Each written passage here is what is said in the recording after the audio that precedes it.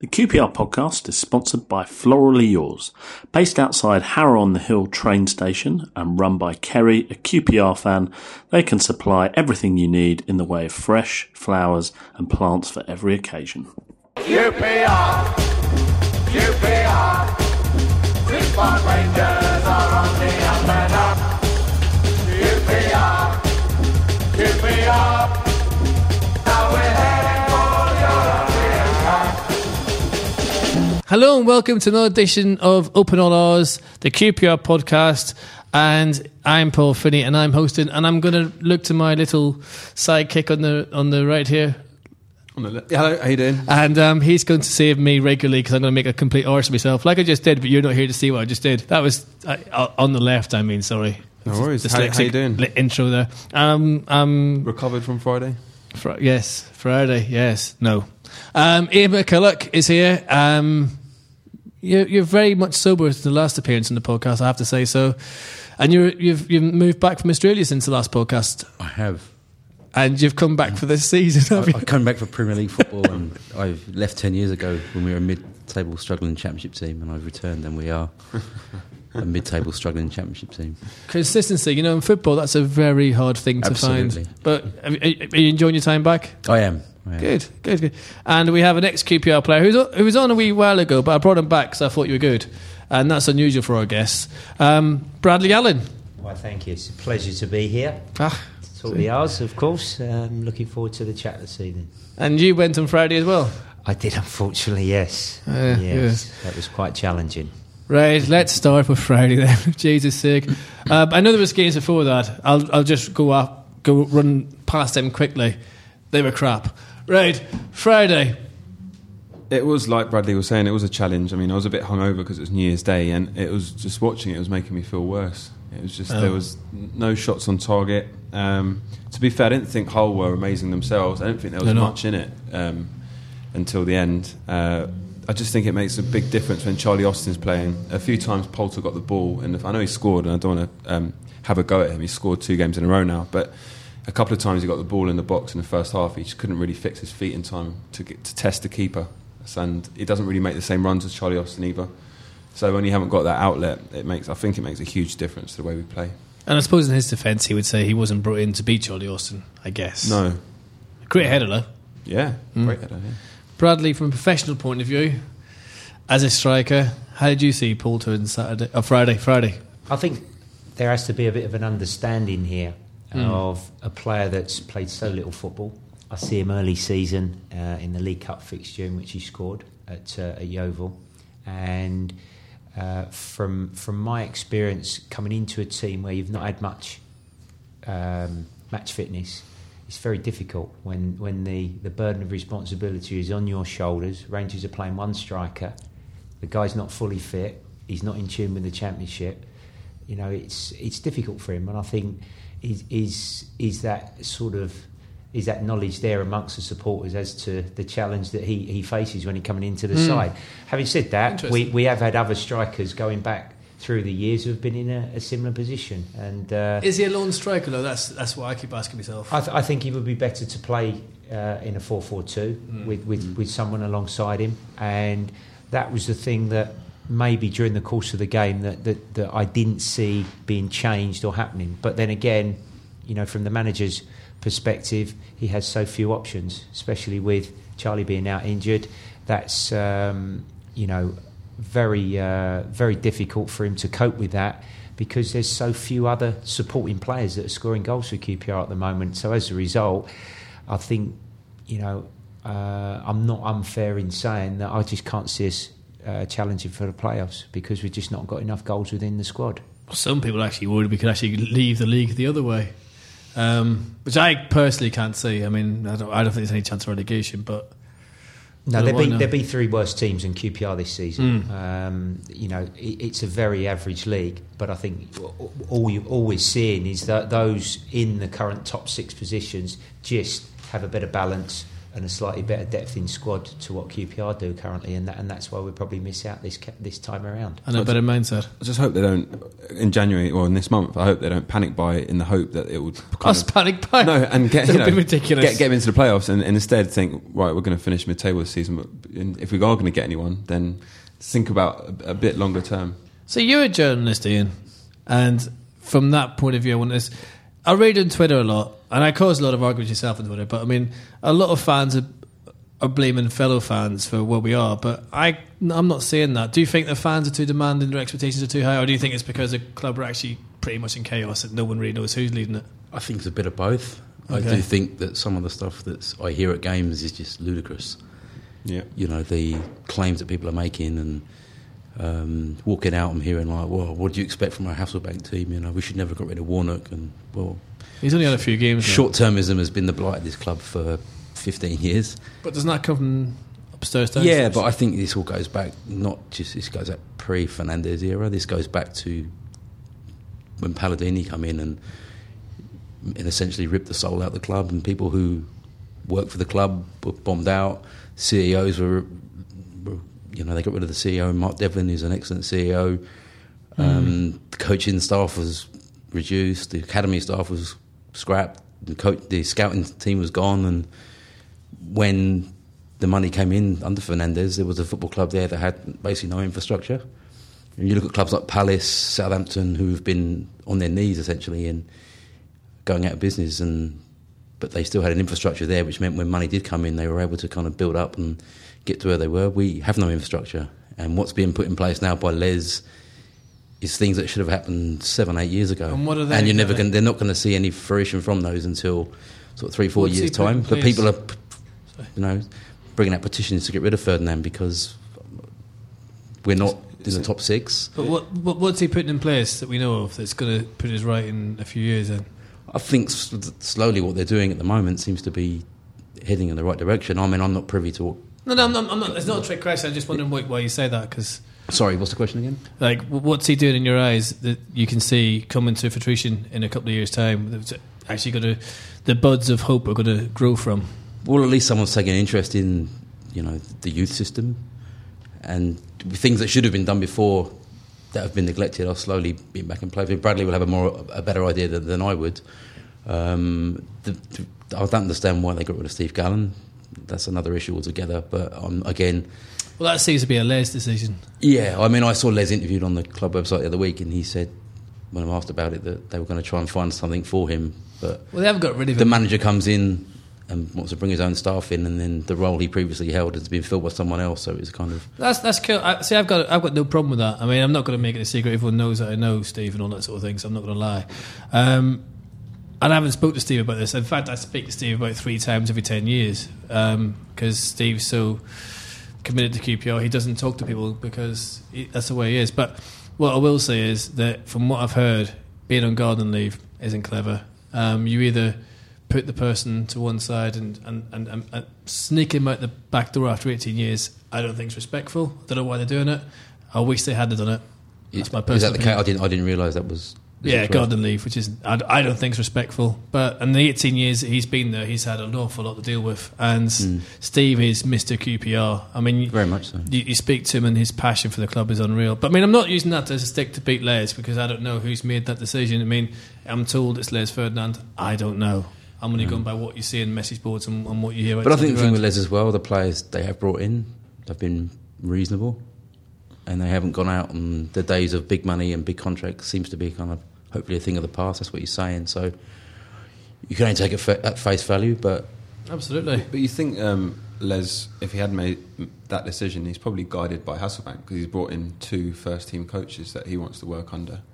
Yeah, but that's the point I'm making though. That's fine to get rid of someone is fine. Don't put them on garden leave. No, I agree with you. That's just wrong, in my opinion. I'm not saying that if they don't want to keep them, they don't want to keep them. That's fine. Garden leave, I don't think is respectful. But that's a personal opinion. And that's not because I know Steve. I generally don't think it's a good idea. As a professional, what does garden leave actually mean, Bradley? Until if there's a contract dispute, until that's resolved, then Steve will be continue to be paid by the club. Yeah. And then once that situation and a line has been drawn under it, then obviously both parties that can then move on in. I think as you say, I think there's been a changing of the goalpost, hasn't there? From going along the lines or a decision where promotion from within, invested in the youth, building a new training ground, appeared to be the direction last summer. All of a sudden, somebody somewhere has said, well, no, we want to go back up again. Yeah, and then Neil Warnock then was briefly appointed. Well, was he going to be the guy to do that for 7 months? That changed. And now Jimmy Floyd has come in. I think we've got to totally disregard the Chelsea links. Forget that. Yeah, totally. And I think actually what maybe short term needs to happen is support Jimmy with recruitment by some hungrier players from lower league, because there are still a few gems out there that want to come into the club, and where QPR currently are, develop a under 25 younger, healthier team, which he can be the one to build and develop over the next couple of years. I think some clubs that have dropped out of the Premier League have gone in that direction, having took the hit financially, and that's what QPR need to do. Are we 10 years behind? They will not throw money at it, I don't think, in January. No. I think now they've probably looked at the points differentiation. QPR are not going to go back up. So now they've got to look at, well, who do we now bring into the club to support the manager if he's going to be the guy that we're going to help in the next 18 months to 2 years. That's true. I mean, Dear Saxon had huge Chelsea links. He did all right. But that, just saying. The fans, a lot of fans seem to agree that we need a long-term strategy, but then equally, a lot of fans are they just get disgruntled and unsettled very quickly with how the team is. But there's probably a bit of confusion there because they've tasted the Premier League, and QPR had a lot of money, an awful lot of money. And some probably are of the opinion, well, there is still that money in the club and we can still pay. It's gone. Well, no, I don't think it is anymore. I think those days are gone. So they need to come off it and understand where we now are as a football club. But then do you also think as well, Brad and Chris, that this whole new financial package is a massive carrot for the QPR board to kind of solve everything they've done wrong in one season by actually going for it, going up this time, and maybe not spending the money as stupidly as we did last time? No, but I think the reason for that, it's a kind of this baffles me. Like when Gary Monk was sacked by Swansea, because but that money's going to be there next year. It's going to be there the year after. Good point. And it's going to be the year after that. Yeah, so this whole panic about it's there for another 4 years, and then after that it will go up again. So this whole. So why do we change? It's not just mindset. QPR. Every single doing it. All the fans seem to be, they seem to be bothered when they go to games. They're like, oh, the big players aren't performing, like Sandro, Leroy Fer. But you can't just get rid of those players who's got contracts. They will go eventually, and then maybe in like 2 or 3 years, like Bradley was saying, you'll have an under-25 teams, and it'll be packed full of players that they've been recruiting over the last year or so. Well, Fer looks like he's gone on strike, to me, to be honest with you. I think you've been a bit harsh on him. He's not a striker. He's been played out of position. No, but what I mean, he doesn't look happy. He's going through the motions. Yeah, but the crowd are on his back. He's been played out of position. I don't get this whole players not trying. Okay. Every player goes out and tries. He doesn't always come off, but Basingwa? Well, yeah, there are the odd exceptions, but I wouldn't say Fer's not trying. Okay. But, that game against Huddersfield, was it Huddersfield? 1-1. The game we had no strikers, yeah. He was the one dropping deep and kicking the ball and spraying it wide where he could. So the good moves he were getting, the ball out wide to Phillips was coming from him. But he was. So what is the problem then? If it's not players and it's not the club chasing the financial carrot, then what has effectively gone wrong at QPR? Or are we wrong to presume we're in a crisis when maybe we should be mid-table anyway? I mean, why is the feeling of crisis at QPR? They haven't really quite got the right balance yet in the squad, and I think that's understandable because we've just gone down. So the squad's a mixture of players who they've brought in over the summer, who they've brought in with a long-term vision in mind, and then a few players from last season that really they probably want to get rid of but didn't get enough money for, or maybe were half thinking maybe we'll go back up. So I think the squad will sort itself out, and maybe next year, if they get it right in the summer, it could be like a year where they push on. Ian? I agree, yeah. I think the Cherries and the Wongos are good signings. There are some good signs there. I just think they weren't expecting for Austin Sandra to be there. And the start of the season, my worry was we had too many similar players. Good players, but similar players, and the team was kind of lopsided. But, I mean, Grant Hall's been outstanding this year. He's kind of a signing we made in the summer, and everyone went, who is he? And he's standard, yeah. He was supposedly not good enough to play for Birmingham and various other championship clubs, but he's a good player. He's arguably been our best player this year. But I think that links nicely to the point that I made about there are players there. I think if your recruitment's good, you've got good scouts watching games across all levels. I think that's been seen at the top level this season with the success stories, and if that can be put in place. I know there's a few that have been out on loan as well at lower league clubs. I think potentially Furlong will prove to come back and be a part of the side in defence as well at full-back. You know, that was a big ask for a young player last season to go in, play against Sanchez of Arsenal in a crucial Premier League game when he's got so little first-team experience. That was a really big call for that young kid to sort of have to face that. And what you actually need, you just need to go through a period of transition. And it needs real patience amongst the supporters, and unfortunately that's sometimes wears thin when you have inconsistent results. But then that's modern football. The other thing I would say, it's not a criticism, it's kind of just me thinking out loud, is the young lad Cox, we play him in the Premiership, but he doesn't get a game in the Championship, and the same with young Furs. Yeah. You know, that to me, when the whole thing was restructure, youth, development, and you're like, well, Michael Harriman loaned down to Wickham. Different managers. Yeah, but at the same time, Cox didn't really pull up any trees. I think when the he difference played, is, you know, I'm a big advocate of putting young players in, but they have to go into a team that's settled, that's playing with confidence, and you have senior players around them that can guide them through. Some of them young boys that were thrust in when Chris Ramsey was in charge, probably the right move, but they were going into a side that were fighting for relegation. No, okay. And you get a position as well. You can send the player back 3 or 4 years by putting him in too early and getting crucified by the crowd or putting Sean Phillips ahead of them. Yeah, things like that. So basically, what we're saying is there is hope, but we need to start seeing some strong leadership at Rangers to try and readdress the balance of I think with Rangers, we've been either trying to go up or stay up every year since 1996. We haven't had a year where everyone just went, you know what, I'm quite happy finishing mid-table and just kind of build again. Was that the season when Stuart Wardley scored them goals? We finished about 10th or something. Got it from Russian and Diamonds. That was he was a scored removal about man. 10 goals from midfield. Yeah. I think you look back every season, I can't off the top of my head think of a season where we just went, I'm just happy to finish. We are bloody hell, that's a good point. Well, staving off relegation or trying to push for promotion. And I'm bringing you back on again. I like the time just to go. But I think at the start of the season, Rangers fans I know are all quite happy to go, let's kind of have a year of. And then when the club say we're going to push for promotion, the whole rhetoric changes and then expectation changes, and then before you know it. But they've got to be patient with Jimmy Floyd Hasselbaink, I do agree. I mean, to me, it's, and we keep saying it, the Chelsea thing is, and I've noticed as well, people singing more and more, we hate Chelsea at games. I mean, that's no coincidence. It's something to do with them not waving apparently against Huddersfield or something. But got to give them time. The board have got, eventually it's down to the board. The board will be the ones that pull the trigger or not. But we can't keep sacking managers, and we can't keep reloading. You have to give him time. In January, he's barely started, barely got his feet under the table, and I think, and he's young and ambitious as well. And he's coming to the busiest time of the season as well. He did his apprenticeship at Burton. Having said that, he did inherit a fairly decent squad, settled squad from Gary Rowett, who'd done a good job before him.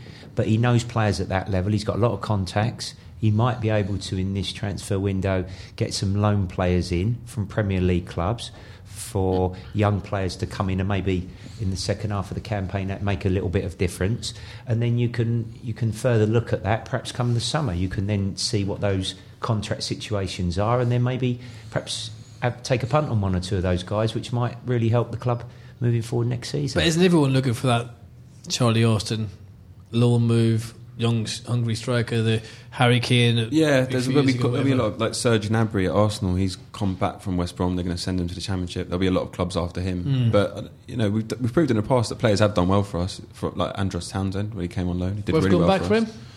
I don't think he'd drop down into the Championship because he wants to get into the Euro squad. So he'll probably go somewhere in the Premier League.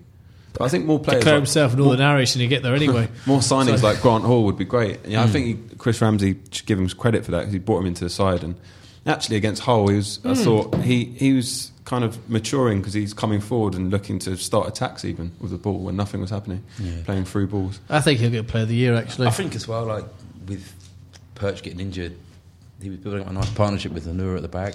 Anura's not a right back, though. He's not a right back, we all know that, but there isn't. I mean, do you throw Furlong in now playing as a right back? I'd play Henry there. Yeah. He's looking kind of...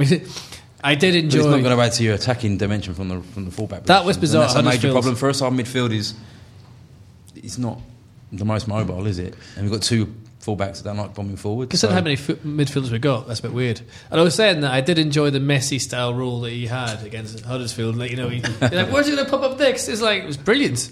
It kept us guessing. So God knows what Huddersfield made of it because we weren't know. I expected him to be a ball boy at one stage. But I mean, to me, as a fan, I think our problem sometimes is the heads are going down really low as well. I don't know if you noticed that Bradley against Hull, but I noticed when they scored that first goal, everyone's head hit the floor straight away. Yeah. And in the old QPR sides you were part of, you'd have like people like Macca, you'd have the Phoenix and that they're banging come on, let's do this, Well, the season that I left, that was the season that they got relegated, wasn't it? 95, 96, and it was similar to that. The squad was a little bit similar to that. It didn't have huge experience. It was without key players that it had 2 or 3 years before, and it's tough, especially if you're a younger player and you lack the experience to be able to cope with that. You've got a crowd that want you to do well, but you're lacking a little bit of confidence. You're not consistent in your results, and as a result, you can just get a little bit bogged down, and it's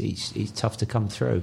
And that's where you have key players in the dressing room. What was wrong with that squad that went down that time? Because if I remember rightly, we brought in players like Lee Charles, didn't we? Gregory Goodridge. We were trying to find rough diamonds and do what we did for years with finding Sinclairs and so forth. Well, we'd done it before that. I'd mentioned about, I think there are players there. We went and signed Darren Peacock, Andy Tilson, Rufus Brevitt, who all went Derby away. To be a success and a value to the club. And I think, that's where you need a good structure. Les needs good people around him that are reporting, that are watching, football down the pyramid, non-league, because there is personnel that are hungry and that will come in and they jump at a chance to come and play at a QPR. And they really still would. A big name. We haven't had that for a long time. We've just gone to agents and signed players. We sign money. What could you have got for what we spent on Fitz Hall over 5 years? Well, yeah. There's a lot of money we paid for him and a lot of money we paid him, but there's that money could have been used to find 2 or 3 young, hungry players. Do you know, I remember that you saying that about you said it as well. I noticed your head nodded. That signing of Tilson, Peacock, Brevitt was brilliant because that. I remember they made the debut at Derby away. I was there, and that was just amazing because. Sorry to interrupt you. Didn't Bobby Gould come in? Yeah. Bobby Gould kind of had like a month-long contract, and he went and found these rough diamonds from the lower leagues. Brilliant. Bobby Gould and Don Howe. God bless him. They were the two that sort of recruited those players, and that's how Wimbledon of old worked. Picking these rough diamonds. And I'm not saying that you're going to return to those days because the dynamic is a lot different, but I still think that you can identify 1 or 2 like that. So I'll start with you, Chris. If we finish 4th from bottom this season, would that be a total disaster, or is that a platform to build on next season? Well, it'd be good to see progress. For the second half of the season. If we don't avoid relegation, obviously is the first thing. I think everyone agrees that we're not going to go up this season. It would be a minor miracle if we got into playoffs and then got promoted. So yeah, as long as we finish in the league still, I don't think it matters too much, and we show some progress. I don't think we'll go down. I mean, we lost to Ipswich in the last minute. They're in the top 5 or 6. We threw it away against Hull in the last minute, literally. We're not. It's not like we're getting spanked 4 or 5-0 every week. That's relegation forms. I mean, I've seen a lot worse Rangers sides go down from the division than the current one. But Bradley, no, QPR won't go down. They've got too much quality within the squad. But I do think if it's not to be this month, then certainly the summer, there needs to be a real freshening up. I think it needs to be. I think the squad needs to be ripped up. I think the manager needs to be supported. I would say 5-6 players need to be brought in of a younger age, and let Jimmy work with them and have a good pre-season. Go out the cup early, start next season, and then hopefully you can get some points on the board and get off to a good start in the Championship next campaign. Would you sell Austin if a team come in January? I don't think got a choice. Well, I mean, you either lose him in the summer. Either way, he probably won't go up. I mean, you have to, I suppose, consider what he wants to do as well. If the club's not right for him, then maybe you pay him that respect and keep him on. I don't know. But I'm sure a club will come in for him. One that he wants to join. Yeah, and he'll have a clause in his contract. If you go down, I get the chance to leave. Desperate clubs. I'm surprised.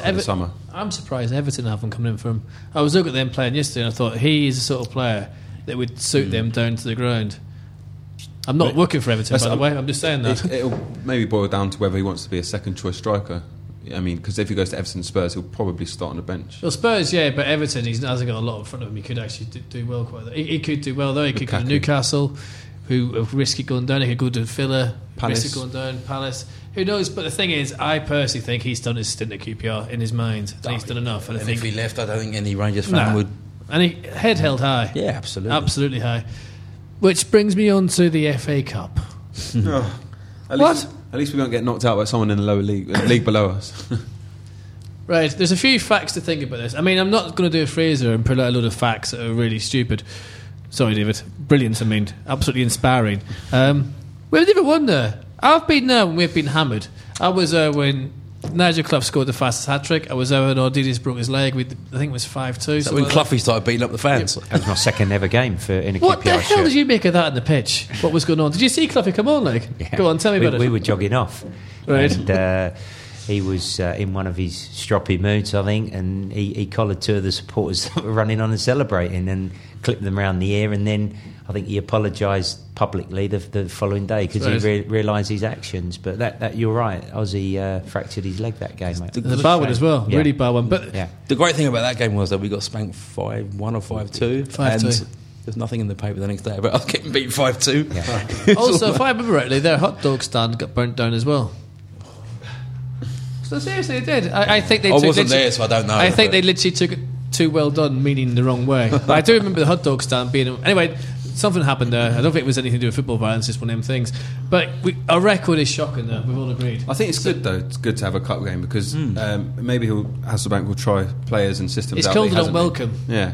What does he mean by that? Maybe he'll try new things You're out. a journalist. And he'll. What does unwelcome mean? I don't know. Does that mean like someone walking in your house and nicking your TV?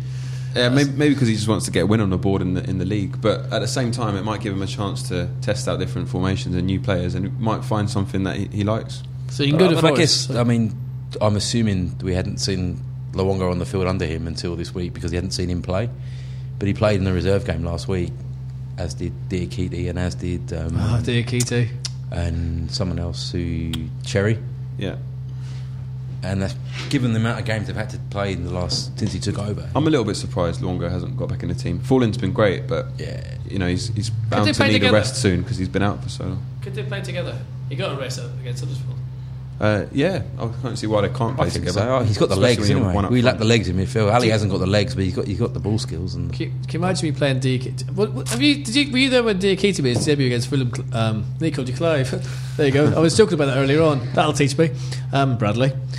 Next one is Martin. No, seriously, have you seen him play for us? I have. He's mad. He got sent off after about 10 minutes. The referee was literally going up to the bench and literally saying, "You've got to take him off. I'm going to have to send him." It was the most apologetic red card you will ever see in your life. He literally did it and went, "I have no choice." He run out of fingers to tell him how many fouls he made. Diakité, we need players like him. Is he still a QPR player? Diakité? No, the other one. No. Okay, so he's gone to play. He's gone to play with Bosingwa for Turkey, Subspor in Turkey. All right, so back on the FA Cup. Right, do you know what my fear is? We go to Forest, and it's not a fear. I hope we hammer them and we do well. And then the manager's got a selection problem on his hands, isn't he? Because he's going to bring in the fringe players. Has that ever happened to you, where the manager's picked a Wigan team for the FA Cup and you've actually done really well, and they think, or do you think that? And also, should you take the FA Cup seriously as a manager team? Should QPR be doing that? I think it's a game to experiment. give the players that are sort of being considered the opportunity to start. Why not give them 90 minutes and see what happens? Because I don't think it would hurt QPR. There's enough within the squad to cope with the remaining fixtures between now and the end of the season. So it's a competition where you get through that game, you get a home draw, a favourable tie. Yeah, why not? You could get through a few rounds and be worth a few quid to the club. And we've broke the hoodoo in the City Ground. Hopefully no replay. I think as well, Forest aren't going to be taking it. They're not looking at this as a glamour tie either. They're probably going to do the same as we are and kind of rest players and whatever. But I personally think if you're a Luongo or a Diakité, and this is your chance to kind of get into a strong. Who would you play up from? Mackie. Oh, against his former club with Jet. It's good to see him back on. I'd play Poulter. I think he needs games. He needs minutes. The more minutes he plays, and he's got 2 in 2. And he's okay. So who would you play against Forest? Name your team quickly. All three. I'd have Smithies in goal for the next league game, just quietly. Right. Centre halves, I'd probably go Hall. Yeah. Konchesky left back. I'd rest Konchesky. Who's can we rest him? No, we haven't got. Who else? Well, Clint Hill. Ewan, yeah. Oh, God, yeah. Okay. Could play Ewan. Yeah, he's a good player. So, all right, bring in Ewan. Hull. Have Hull. I'd maybe give Furlong. He might give Furlong a run up right back. Hull. You could. All right, you could play Hull, Hill, Young, then right back. You could experiment with Henry. Yeah. I think he might play Furlong at right back. Okay, then we're going to midfield. I'd have Luongo. We haven't got enough, We Luongo, need to really Cherry. use more. I think he might give Diakité a run. If he's brilliant, wouldn't it? Eh? He's playing reserve games, and I don't know. The fact he put him on the bench on Friday means he must be kind of. I think he's a good player. He's just mad. Yeah. He reminds me of me with He's worth going to the City Ground just to see Diakité play. He's got energy. We missed that in midfield. Yeah. Well, Sandro's never fit when he's playing. All right, so you got Diakité. Right, starter, playing maybe the defensive midfielder type role. Then you got your two. Luongo I'd play. Right. I've played 2 up front, maybe. Yeah, we're still midfield. Wait your turn. Wait your turn. Right, so Luongo. Phillips will probably play. Yeah, Phillips and Hoylett probably as play. your wingers. Okay. Maybe I remember Cherry didn't do anything wrong on Friday, but he'll play in that role. He'll play one up front and play maybe Cherry behind. Jet, perhaps up front. Okay. Yeah, I'm surprised we haven't seen more of Jet recently. I like the idea of playing Mackie up front as well. I mean, Diakité and Mackie in the same side would be brilliant. Yeah. Seriously, it would.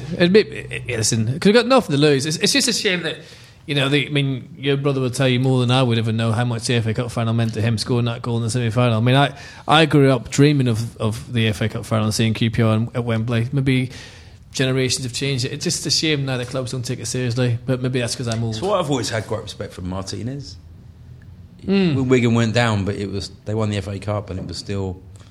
You can turn around and say, I played in the Premier League for 10 years and earned a fortune, but you haven't won nothing. At least those Wigan players can say, well, I won an FA Cup and beat the champions to win it. But surely as well, it's going back to the FA Cup days. Was it? Be honest. Did they take it serious in the old days, or is this a new phenomenon that teams? Oh, we did. Oh, really? Okay. Yeah. What's changed? I think we got. Was it quarter-final best? Liverpool. One year. Yeah. Liverpool. Okay. Yeah. I mean, did we get there with Man U as well? Man U. Yeah, that's right. Lost at Old Trafford. Yeah. Paul Ince didn't like that game. He got a wee bit of... Did you hear that at the pitch, by the way? We didn't like him. Anyway. It was about 20 minutes, wasn't it? At least. And a lot... Yeah, it was good. The Cockney Reds didn't like it on the train the way home either. But anyway, going back to that. Yeah, so what was... It seems to me sad that we don't take it serious anymore. I mean, do you think that's... Well, like linking to what you said at the start, it's what's at stake to stay in the top flight, isn't it? That's why those 38 games are more important, especially to the foreign players, I think, rather than the the ones that have been at the club for a while. I think they understand it and they understand the support, but that's few and far between, unfortunately. And that's where generations have changed. To ask a Wigan fan and a Portsmouth fan, would you have given what you're going through now for that day out at Wembley when you seen your team in the FA Cup? I know you can't answer for your brother, but do you think that would be up there in his top 10 moments, that semi-final goal? Oh, absolutely. See? All the goals he scored. I think if you look at the classic photos of him celebrating in front of the the North Bank at Highbury in front of the Arse supporters. You know, you see the emotion on his face because that was a tough game. That was a very good West Brom side. Excellent. They had some absolute brutes in that lineup, and it wasn't a memorable game by any means. But to win and get through that, you know, the supporters from that era, they'll never forget that. And it was just a pity that they couldn't roll over Spurs in the final, which is a shame. That's my first real memory of being a QPR fan, that game. Disappointment. No, So the semi-final, yeah. But I have to say, I love Bob Hazel from that game. But also, when you watch the old, obviously I watched it in Ireland, but when you watch the old videos of it in everything else and seeing the blue and white hoop tracks at tops and everything else, it's special. And maybe that's why our generation take it so much more seriously than others who just think, oh, well, it's a cup match, we'll try this, it doesn't really matter, it's not going to affect the season. It doesn't help, our cup record has been so bad. It's the worst in the country, years. apparently. Yeah, it's pretty forgetful, isn't it? There's no reason why we can't go on a cup run. I mean, you look at Hasselbank himself was playing for Cardiff 7 or 8 years ago, got to the final when they were in the Championship. True. And they were playing Portsmouth. It was really close. I think they lost 1-0. So you never know. We've got a season where we're not going to go up or down, so why not? But I think if we were to have a cup run as well, say get to the 5th round, get a big team at home, how much it would lift the club. And I mean, just that. Be like Bournemouth. The days out of Wembley in the past have been kind of some of the greatest days in this club's history. Even the playoff final at Cardiff, although we lost, it was still an amazing day. Well, I didn't enjoy 86. Yeah, that was a bad day. Yeah. Anyway, moving on. So, right, we're going to just go quick. Actually, that's brought up bad memories. It didn't exist, didn't happen. It ended at Anfield for me, that run. Yeah. Yeah, that was great. 2 own goals. Wow, we won the cup. Anyway, Oxford just nicked it. I can't believe I even said the name. Transfer window, I know we discussed it earlier, but just quickly, what should we not do and what will we do? We shouldn't buy anyone on big wages or just someone. We shouldn't buy people with the thought of going up to the Premier League. We should get maybe a couple of loans. If we are going to get players from big clubs, we should maybe get some loans in, clever loans. Hopefully Hasselbank can use some of his contacts. And if we can pluck a few lower league players who with a lot of promise, I'm sure they've got their scouting network. They've been looking at people, then that'd be great. I'd love us to see us offload some players on deadline day. How many years have we been buying players and just bloating the squad? We never seem to sell anyone. For the first time in a long time, we got players been linked with other clubs. That hasn't happened for a while. That's an interesting point. It hasn't, has it? So do you think someone could take over a team and Raiders? Hope, isn't it? Well, Austin's the obvious one that's probably going to go. But what should we go loans then? I think so. I don't think the club will buy. It depends what you want, though, doesn't it? I can't see that happening. I think that will be reviewed in the summer.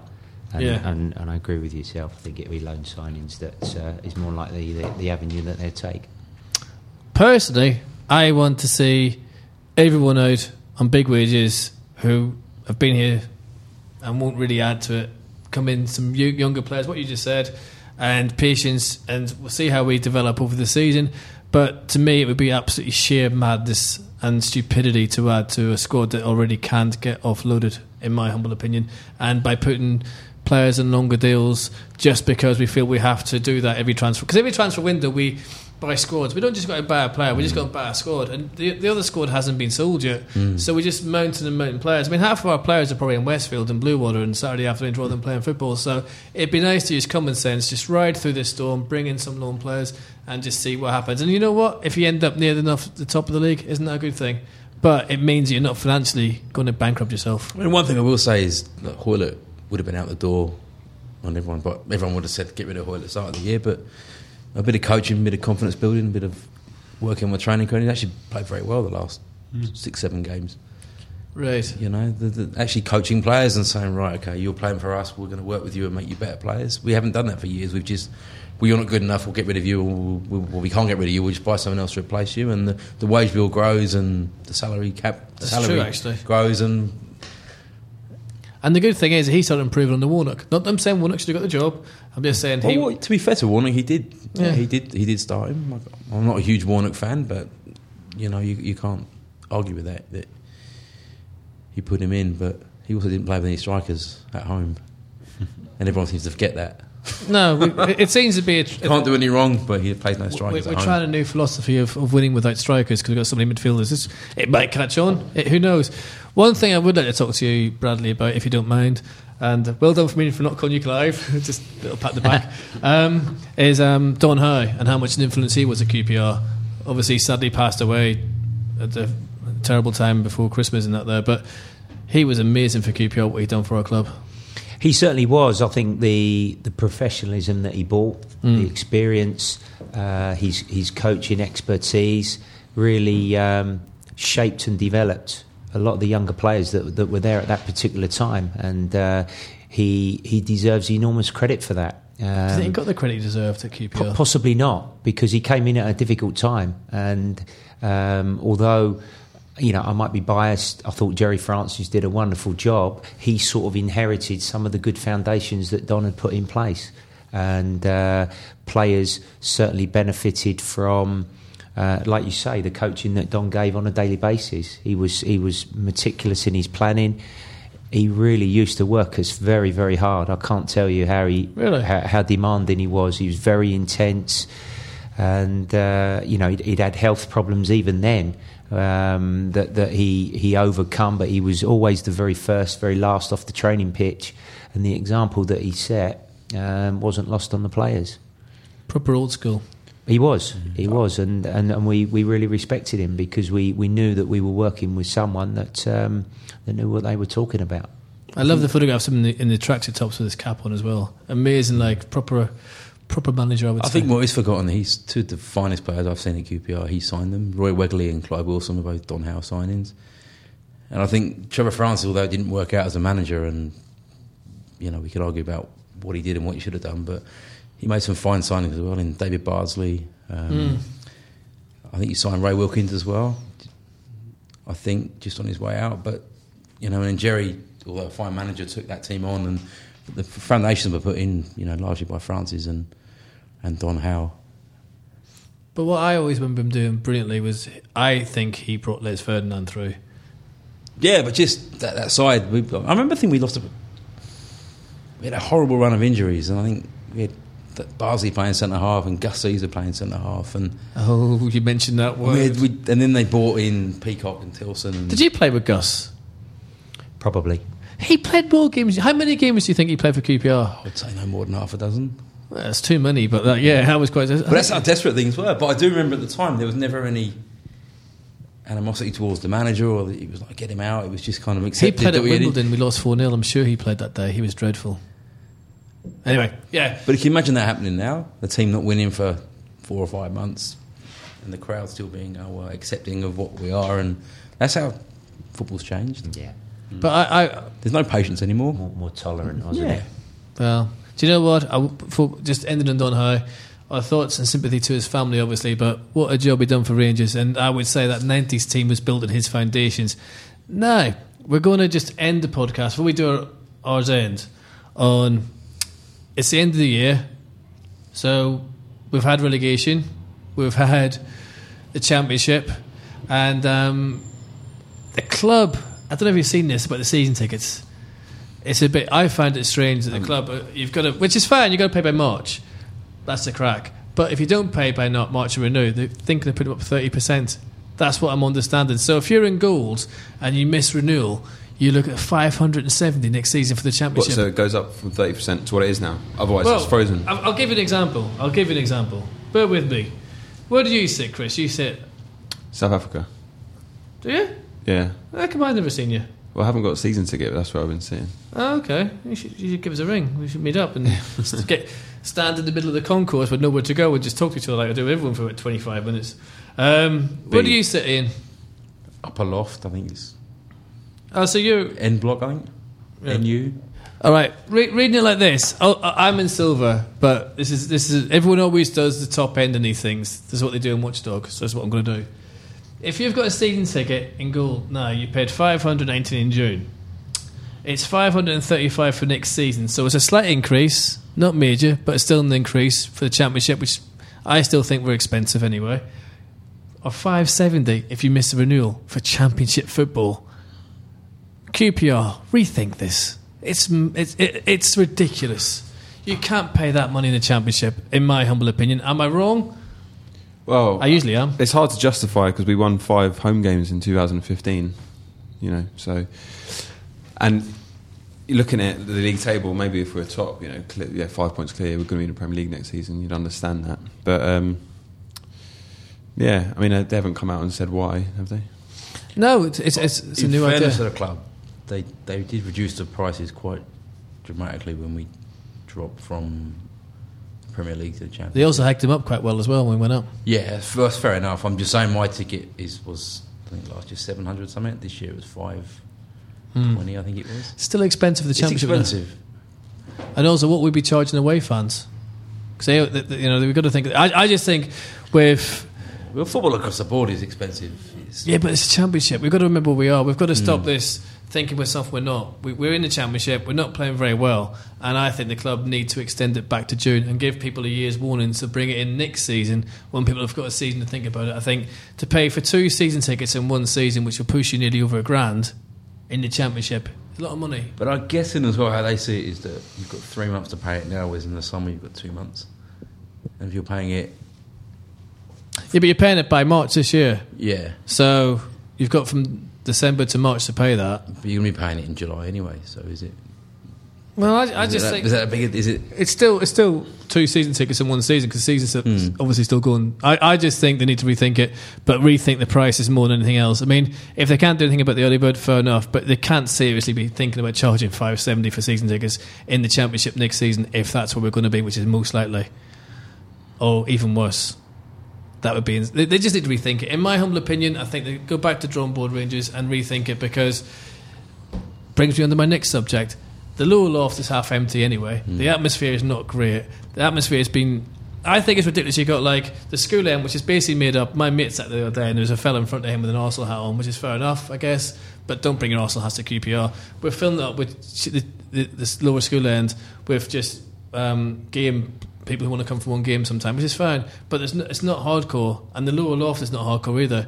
So the only noise you're getting is from the away fans. It just seems to me the club need to rethink what we're going to put this family stand and get the atmosphere has not been the same, has it? Let's be honest with you, for a long time at Rangers. I don't know what's causing it, but I'm pretty sure a half-empty lower loft is never going to help anyone. So that's another debate. But rethink the season ticket prices, I think. Am I wrong? I don't know. What do you think? Yeah, well, season tickets. Yeah, I mean it's a little bit steep with the atmosphere. I think they just need the team need to give the fans a little bit more excitement. I thought we played quite well against Brighton. The atmosphere was a lot better, and if we start playing more exciting football, loads of chances, pump the ball in the area, then fans will get behind the team. Ian, I agree. Yeah, the Brighton game was very good. The crowd were great against Brighton. That's probably the best one for a long time. Hasn't been the case for many games this season, but that was the crowd really got behind the team that night. I know you can't get a season ticket, Bradley, for various reasons, but when you played there back in the day, it must be electric when it's buzzing. Surely there's a difference. Under the lights, especially, and I think, like you say, I caught the back end of the Brighton game, and it reminded me a little bit of the old days. The last 20 minutes, the opportunities, goal scoring, goals scored, the crowd were up, and it's very intimidating, and that was sadly severely lacking in the whole fixture. But let's hope that this year there will be some improved performances that will lift the spirits of the supporters. I think, in fairness, we don't lose many games at home under lights, especially the big games. I mean, even in the Premier League, like playing like City, and that night against Liverpool, we won 3-2. The crowd rises for those sort of games, which is why I didn't think for a minute we'd lose to Hull on Friday for that reason. Which brings on to the next thing, and then we're going to have to wrap up. I know, sorry, engineer. Are we spoilt? A lot of people on Twitter saying we're spoilt. As fans, we've been spoilt over the last few years. Ian? Yeah, 100%. Okay. In what way do you think? Yeah, I would ask the same. In what way? I just think... Why have you been spoilt? Well, that's what everyone's saying. We've been spoilt as supporters. I don't know. Are we overachieving? Is the money ruined it? I don't know. Yeah, well, there's a generation of supporters that have seen us just buy... When did we get taken over by Briatore? 2007, 2008? Yeah. So they've had kind of 7-8 years of money and throwing money at it, and some of us everyone harks back to the buckets and chucking money in the buckets to buy Jamie Curt and that kind of thing. But I mean, the abuse is thrown down at Poulter. That's one of our players. He's scoring goals, and it's unbelievable. Why would you do that to him? Why would you get on the back of one of your own players like he has? I mean, if he was, I mean, he's not Brett Angel, is he? You know, he's not Charlie Austin, but he's not Brett Angel. He's scoring goals. He's got 2 and 2. Yeah, I don't think. You know, I mean, Brad, you've played there. We talk about the atmosphere and that, but is it a tough place to play when the team isn't doing well? Because do you hear everything from the crowd? Cause you do, because they're so close. I just think maybe the concept. I think you make a very good point. You know, as there been a clear understanding, maybe the more recent. So I say the QPR supporter of the last 10 years, they think the club have been flush with cash. So the players that have been bought in or players within the squad should be giving them a certain return. So that's where the frustration lies. Those of a generation before that, they've got a better understanding because they've been on that journey and they know the difficult periods that the club's been through. And that's where you are, I think, as well, within the support. So you've got those on a poor performance that get terribly frustrated terribly quickly, and then those of an older generation who say, "Oh, hang on a minute, you've got to understand that this is the squad of players that the manager's inherited. He's trying his best. The players are maybe trying their best as well." So that's the situation that the club find themselves in, and you just got to almost grow through that and redevelop something new. I think you need something new, something fresh, something vibrant, which the current set will buy into again. And QPR returning to some of its principles. I think as well. I mean, the abuse that Chris Ramsey was getting early in the season, I've never seen that before. Yeah, but as I've said, nothing like, you know, there's always a scapegoat at Rangers. There's always someone to blame. There's always someone who's a bit of a boo boy. But you know, and the Cole Henry as well, booing a guy for crossing the ball that doesn't go into the box. It's kind of it's. I understand the frustration, but it's certainly, having been away for 10 years and come back, I've noticed there's a complete difference to what it was. Yeah, you do get it's embarrassing, you know, on social media. More and more people use it. Even Jim Hasselbank on Instagram is posting photos of him and his family. There's people underneath going, "Get back on a training ground. What are you doing?" Yeah. And you don't want to see that. But yeah, in that way, I think fans of sport. But also, you have to be a bit considerate to the fans because they've gone up to the Premier League and the club have got it so wrong. You look at like what Watford have done this season. Even Bournemouth look like they might stay up because they've pulled out a few great results. And then you look at what QPR have done when they've been in the Premier League, and they've just got it so wrong compared to those clubs. That's a good point, actually, because I think that we were the original Wimbledon many years ago. Well, you would know this better than me, and you'd be gone since you were a child. I just came over in a boat and started going. Well, I recently covered a game at Vicarage Road with my media work, and when they played Spurs, and the atmosphere was like unbelievable. We've got the newsstand there, and they were really acting as the 12th man, and Spurs scored a late goal. They were rather fortunate to get the result, but I think they've given themselves every chance. And I go back to my time, and that's how Loftus Road was. You know, teams did not like going to Loftus Road to play. Because, Alex Ferguson mentioned it. Because the crowd played such a major part. It's funny with Watford because the way they've done it is hardly textbook, but they're actually doing quite well. The family, Pozzo family, that own Watford also own Genoa and a team in Italy. I can't remember which one. And they've all established in the top flight. They've got a really big scouting network, share players. And some people don't like it, but yeah, they've just... Didn't they sack the manager that got them promoted? Yeah, I think he wanted a bit too much money. He's now gone to Fulham, Djukanovic. Yeah. I suppose for every Watford there's a Charlton. So, do you know what I mean? This is where football is these days. And even Fulham, you look at them, they shouldn't be where they are, really. It's kind of nice now. It is kind of nice. Yeah. Anyway, well, you know, we don't want them getting above themselves. We always give them the 3 easy points. I mean, why shouldn't they suffer for the rest of the season? Right, you're ours, end of the show. By the way, Happy New Year. Happy New Year. Yeah. My Hours End is hopefully a good performance on Saturday in the FA Cup. I think the FA released a video today of a promotion video for the FA Cup, and part of it was showing Sheffield United beating us 3-0. Oh, this is like, thanks for reminding me. Yeah, I did see that on Friday, actually. Yeah. So this is brilliant. We play a role in the FA Cup. A bit of improvement would be good on Saturday. Yeah, are you going Saturday? I'm not. No, I'm working Saturday and Sunday, so I can't. You did a day job. Yeah. Of course, because you've. No, you don't. For ITV, just doing just one weekend every month. I'm working both days. I'm going there, but I don't work for ITV. I have a rare Saturday when Rangers aren't at home off, so it's my first away game of the season. So I'm going in blind faith to see history being made. Yeah, and I'm taking you. Good luck with that. My driving's awful. Where are you going Saturday, Bradley? I'll be at Arsenal Saturday. So that should be a gimme, I would imagine. Yeah. Who are they playing? What team they select? They're playing Sunderland. Oh, okay. So what we all do for Friday then? Sorry, I obviously will win. Talking of blind optimism, my wife was trying to book a summer holiday yesterday. She wanted to book it for the weekend of the playoff final, and I said she couldn't, just in case. Bless you, Ian. Bless you. Bless you. It's terrible when you're in the UK watching Brentford on Sky. That's a true Ars supporter, isn't it? Yeah. Exactly. Right. So you've done yours end. I have. God, Fraser's going to sack me after this. Ian, have you got an hour's end of the show? Does it involve your wife trying to have a nice holiday and you ruined it for her? No, much of what I said. Just up to Forest, hoping for see history made and a few changes and hopefully a win. Okay. Bradley, have you got anything you'd like to say to QPR fans before you go? Get through a couple of the FA Cup ties if possible, and I think there'll be a Championship side next season. I don't fear that they'll be nervously looking over their shoulder, and I think the real test, the judgment should lie when the summer months come. Who's brought into the club? And hopefully the manager will be fully supported there, because then there can be some fresh optimism for the new season.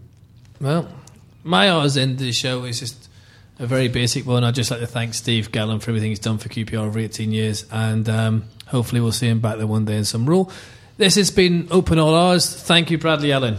And and you did well for QPR. You have my permission to feel you're going to get a thank you. Thank you for what you've done for Rangers. My pleasure, thanks. Not just from me, but I don't speak to the fans, but you're part of that great side. And thanks for all the dreams and wonderfulness we had on that team. It was great. And what you said about Don Howe was brilliant. Thank you. Ian McCullough, thank you for popping in. And I look forward to Saturday with you. It should be interesting. You're not squeamish about driving, are you? No. Excellent, because I'm a van driver. It'll be fun. About 3 miles an hour. And thank you, as always, Mr. Mendes. Beautifully groomed for the podcast, as always. Thank you, Mr. Finney. You're all right. We might start doing one on video one day. When we, put in front of your kids, you want to scare them. It's an idea. It's the future, video. But thank you for everyone who listened to us last year, who will listen to us this year. Without you, this podcast wouldn't exist. Please tune in again next week when hopefully we can make history at the City Ground. Goodbye. By the way, this is a song by Emily Capell, QPR season ticket holder. It's called The Strut. Please support her at Camden when she plays. Thank you.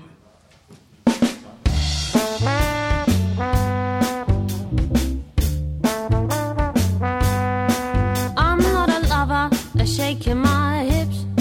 I can't get too low when I do the dip.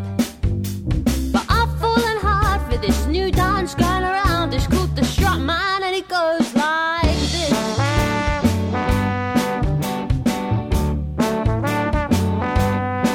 I'm not a lady who can bust out the rumba, or any chica who can cha-cha the salsa, but I just cannot get enough for this new dance for the crowd. It's called The Strut, man, and it goes like this.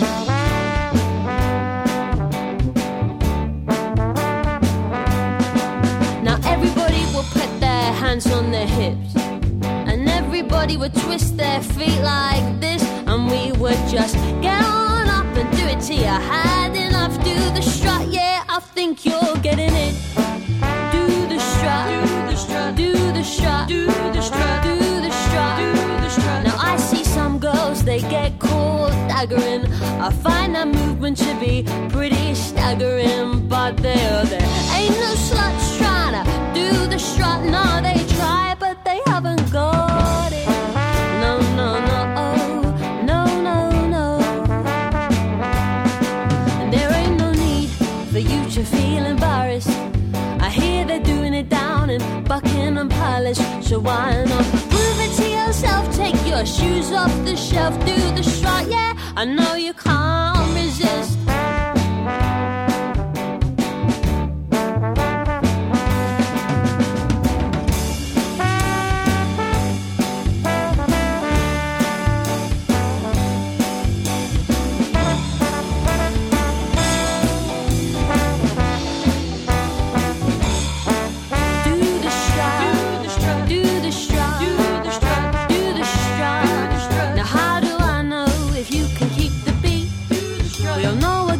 Rhythm does to your feet, so why not get on up and baby try the strut, yeah, do it with the 3-piece suite. Do the strut, do the strut, do the strut, do the strut, do the strut, do the strut.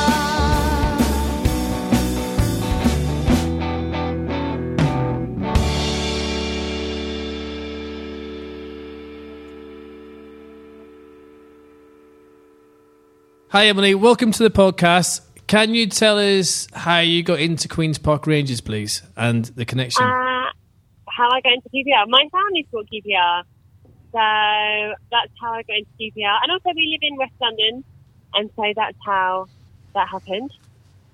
And so I was a junior from like 5 upwards, and then I had a membership, and then I had a season ticket. Oh, so you've gone the whole way then. You've gone through the system like a prodigal child to a super fan. Yeah, that's me, a super fan. It's been great, isn't it? Yeah. Yeah. Did you go Saturday? Yeah, I did go on Saturday, yeah. It wasn't the best game we've ever played. No. It was alright, it was good. It's good fun to sit in the JU block regardless of what the score is. You know, people are talking about relegation. Do you think we'll get relegated? Maybe. Maybe we will. Are you there for how long at Dublin Castle, and what time and what day? I am here at the Dublin Castle now. I'm sat outside. I am here every Monday, but we're starting some Fridays. So hopefully we'll be Friday soon. Ooh. And we go on stage at 9 o'clock. And we are here until the foreseeable future.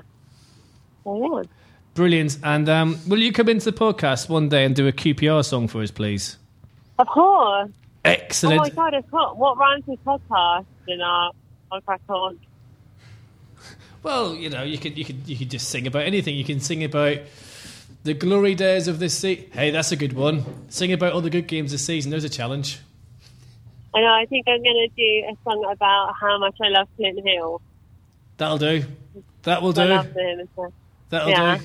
Brilliant. Emily, thank you so much. Best of luck with the music and the time at Dublin Castle, and really look forward to seeing you in the podcast ASAP. Thank you. Thank you. Bye. Bye. Bye. The QPR podcast is a West 12 Media and Burble Media production. The QPR podcast is sponsored by Florally Yours, based outside Harrow-on-the-Hill train station and run by Kerry, a QPR fan. They can supply everything you need in the way of fresh flowers and plants for every occasion. QPR, Queen's Park Rangers are on the